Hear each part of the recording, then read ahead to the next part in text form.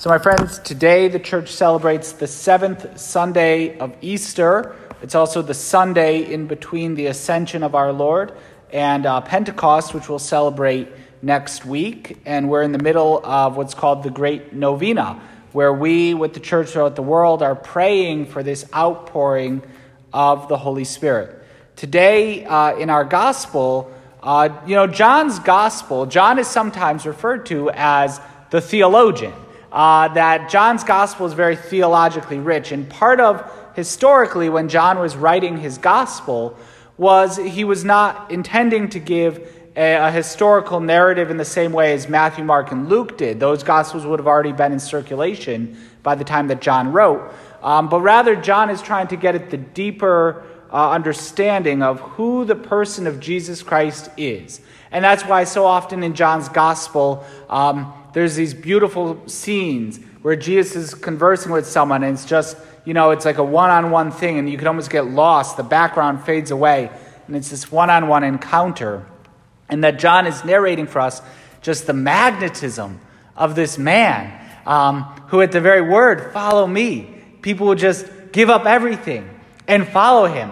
And when we read John's gospel, if we feel our faith is becoming a little too, we're just going through the motions, and it's just a little bit too much, I know the truth, but that it's become too external, we should go read John's gospel. Like, that's what John's gospel is for, to bring us deeper into the mystery of who this man was, this man who is also God.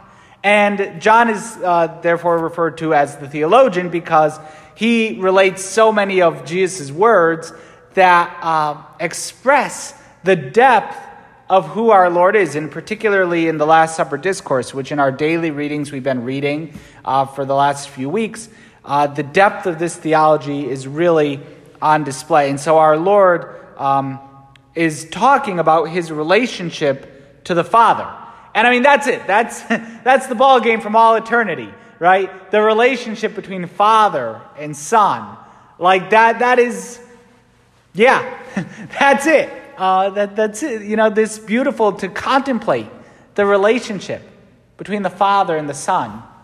The Father who gives everything to the Son who receives everything from the Father and gives everything back, and the bond of love between them, which is so strong, which is so perfect. It's another person, the Holy Spirit. This intertrinitarian love, which is a mystery. Actually, we're going to have Trinity Sunday in 2 weeks. Who knows if there'll be people here by then or not, but however it goes. This Trinitarian mystery, which surpasses the range of our reason, that it's something we can never ultimately comprehend fully all the way around, but we can rather just gaze in wonder. And that is what we'll be doing for all of eternity, to gaze and wonder and participate in the Trinitarian life. The Son is sent by the Father. The Son is sent by the Father to us, to make the Father known to us. And that Jesus makes the Father known not just by his words, like a prophet, where he's just telling us something about the Father, but our Lord the Son makes the Father known in his very person, that the actions of our Lord reveal the love and the mercy of the Father, that the actions of our Lord and his care for us, the way that he forms the church, the way he acts with authority and teaches with authority, his care for the poor and the vulnerable, that all of this shows forth who the Father is, the Father and the Son and the Holy Spirit, that this is so fundamental to our faith. And that the Son doesn't glorify himself. This is one of the main parts of our reading today. That the Son doesn't glorify himself, but he glorifies the Father. There's something very base and disturbing about somebody who just glorifies themselves. And that if we are to imitate the Son, that we should never glorify ourselves. We should always glorify the Father. The Son always points back to the Father. And all glory he has, he receives from the Father. And when we try to glorify ourselves, when we try to have people's attention drawn to us, that we are not acting as our Lord did, and we don't deserve the name Christian, because we don't act as the Christ did when we glorify ourselves, when we point to ourselves. And this is a particular flaw in ministry, when ministry becomes about me and not about the Father. Glorify the Father, the Son, and the Holy Spirit. In fact, it is in the Mass itself, one of my favorite of all the prayers of the Mass, one of my favorite points of the Mass that I often like to come back to is the final doxology at the conclusion of the Eucharistic prayer. And whatever Eucharistic prayer we use, it's the conclusion. That doxology is always the same. Through him, through the Son, through Christ, through him, with him, and in him. O God, Almighty Father, in the unity of the Holy Spirit, all glory and honor is yours forever and ever. Amen. Like that, sometimes because we say it at every Mass, can be thought of as just a throwaway line. But that is an act of religion, right? That's an act of the virtue of religion. That is us giving voice to, and when we say or sing amen to that, that has to be strong. That is, we are committing an act of religion because we're saying amen. And the priest in the person of Christ is saying this and performing this true act of religion.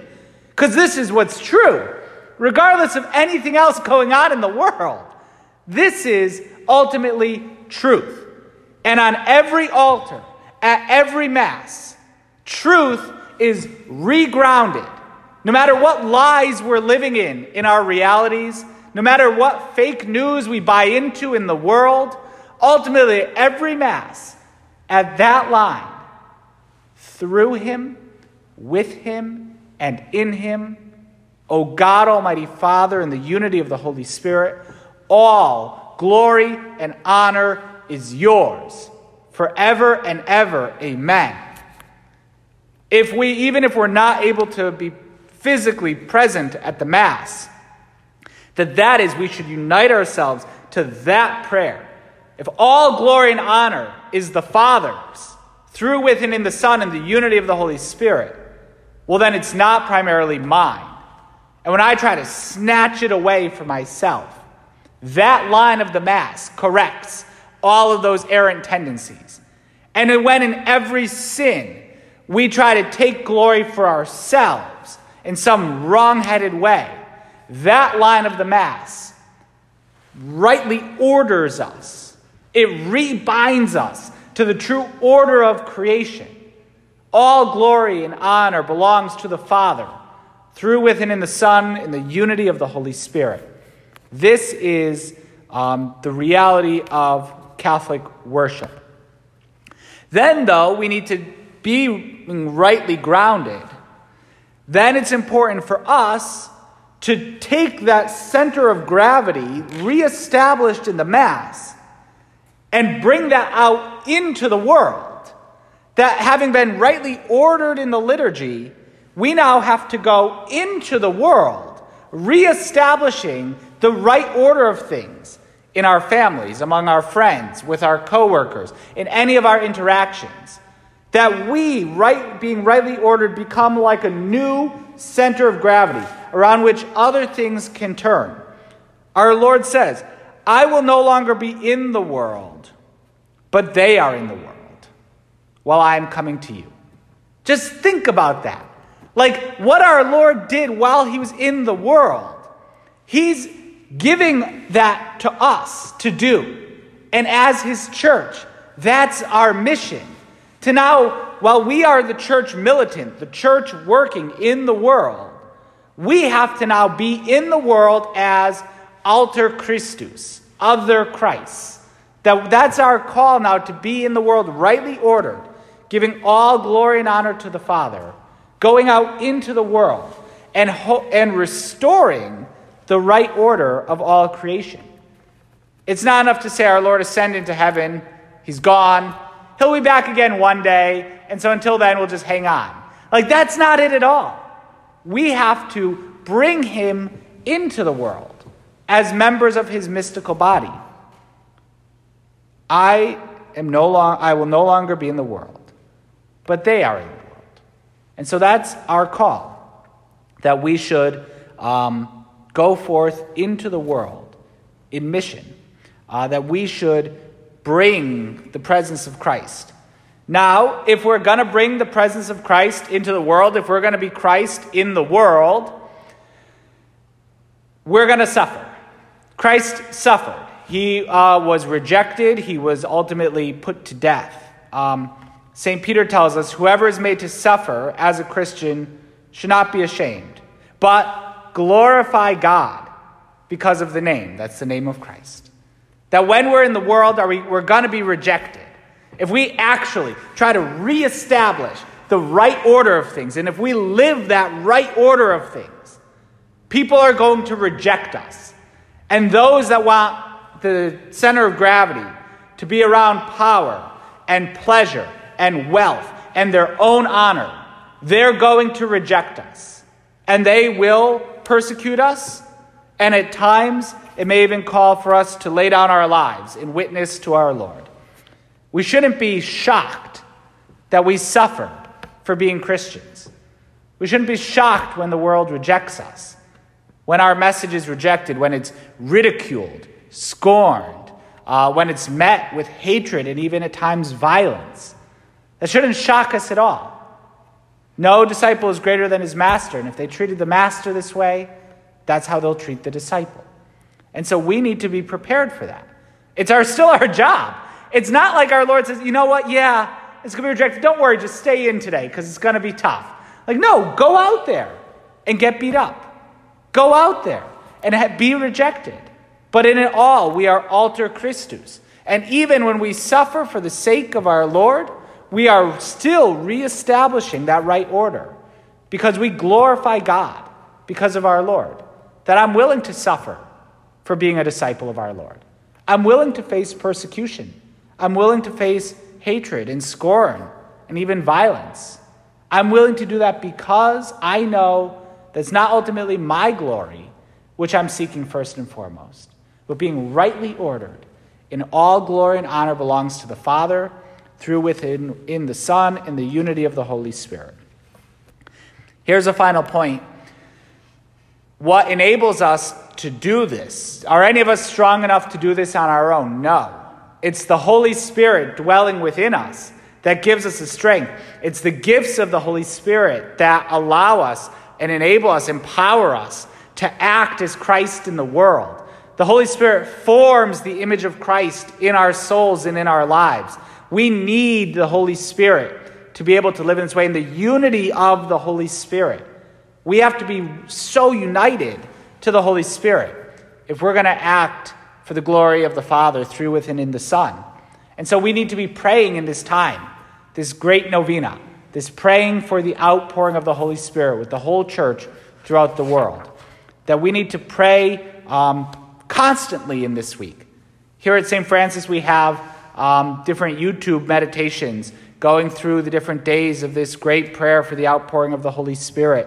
And if you haven't started yet, it's okay. Start now. In fact, they're only about 5 minutes apiece. You could go catch up and then start now on the right day, right? That we need to pray for this outpouring of the Holy Spirit. And we need to pray, most importantly, following the example of the apostles. That when we pray for the outpouring of the Holy Spirit, they united themselves with one accord to prayer, together with some women and, above all, Mary, the mother of Jesus. That we should turn to Our Lady in this time. And we should be praying this great novena for the outpouring of the Holy Spirit with her. If we're just trying to make these prayers all on our own, that doesn't work out so well. We should pray with Our Lady. We should be sure that we are always united in prayer with the church throughout the whole world, praying for the outpouring of the Holy Spirit, not just this week, but at all times. United with the church, and the church always praying with Mary, the mother of Jesus. That we got to stay so close to our mother and ask her to pray for us and to help us in this time so that we can be filled with the Holy Spirit and that we can, in our lives, be Christ to the world, reestablishing that through, with, and in the Son, All glory and honor belongs to the Father in the unity of the Holy Spirit, forever and ever. Amen.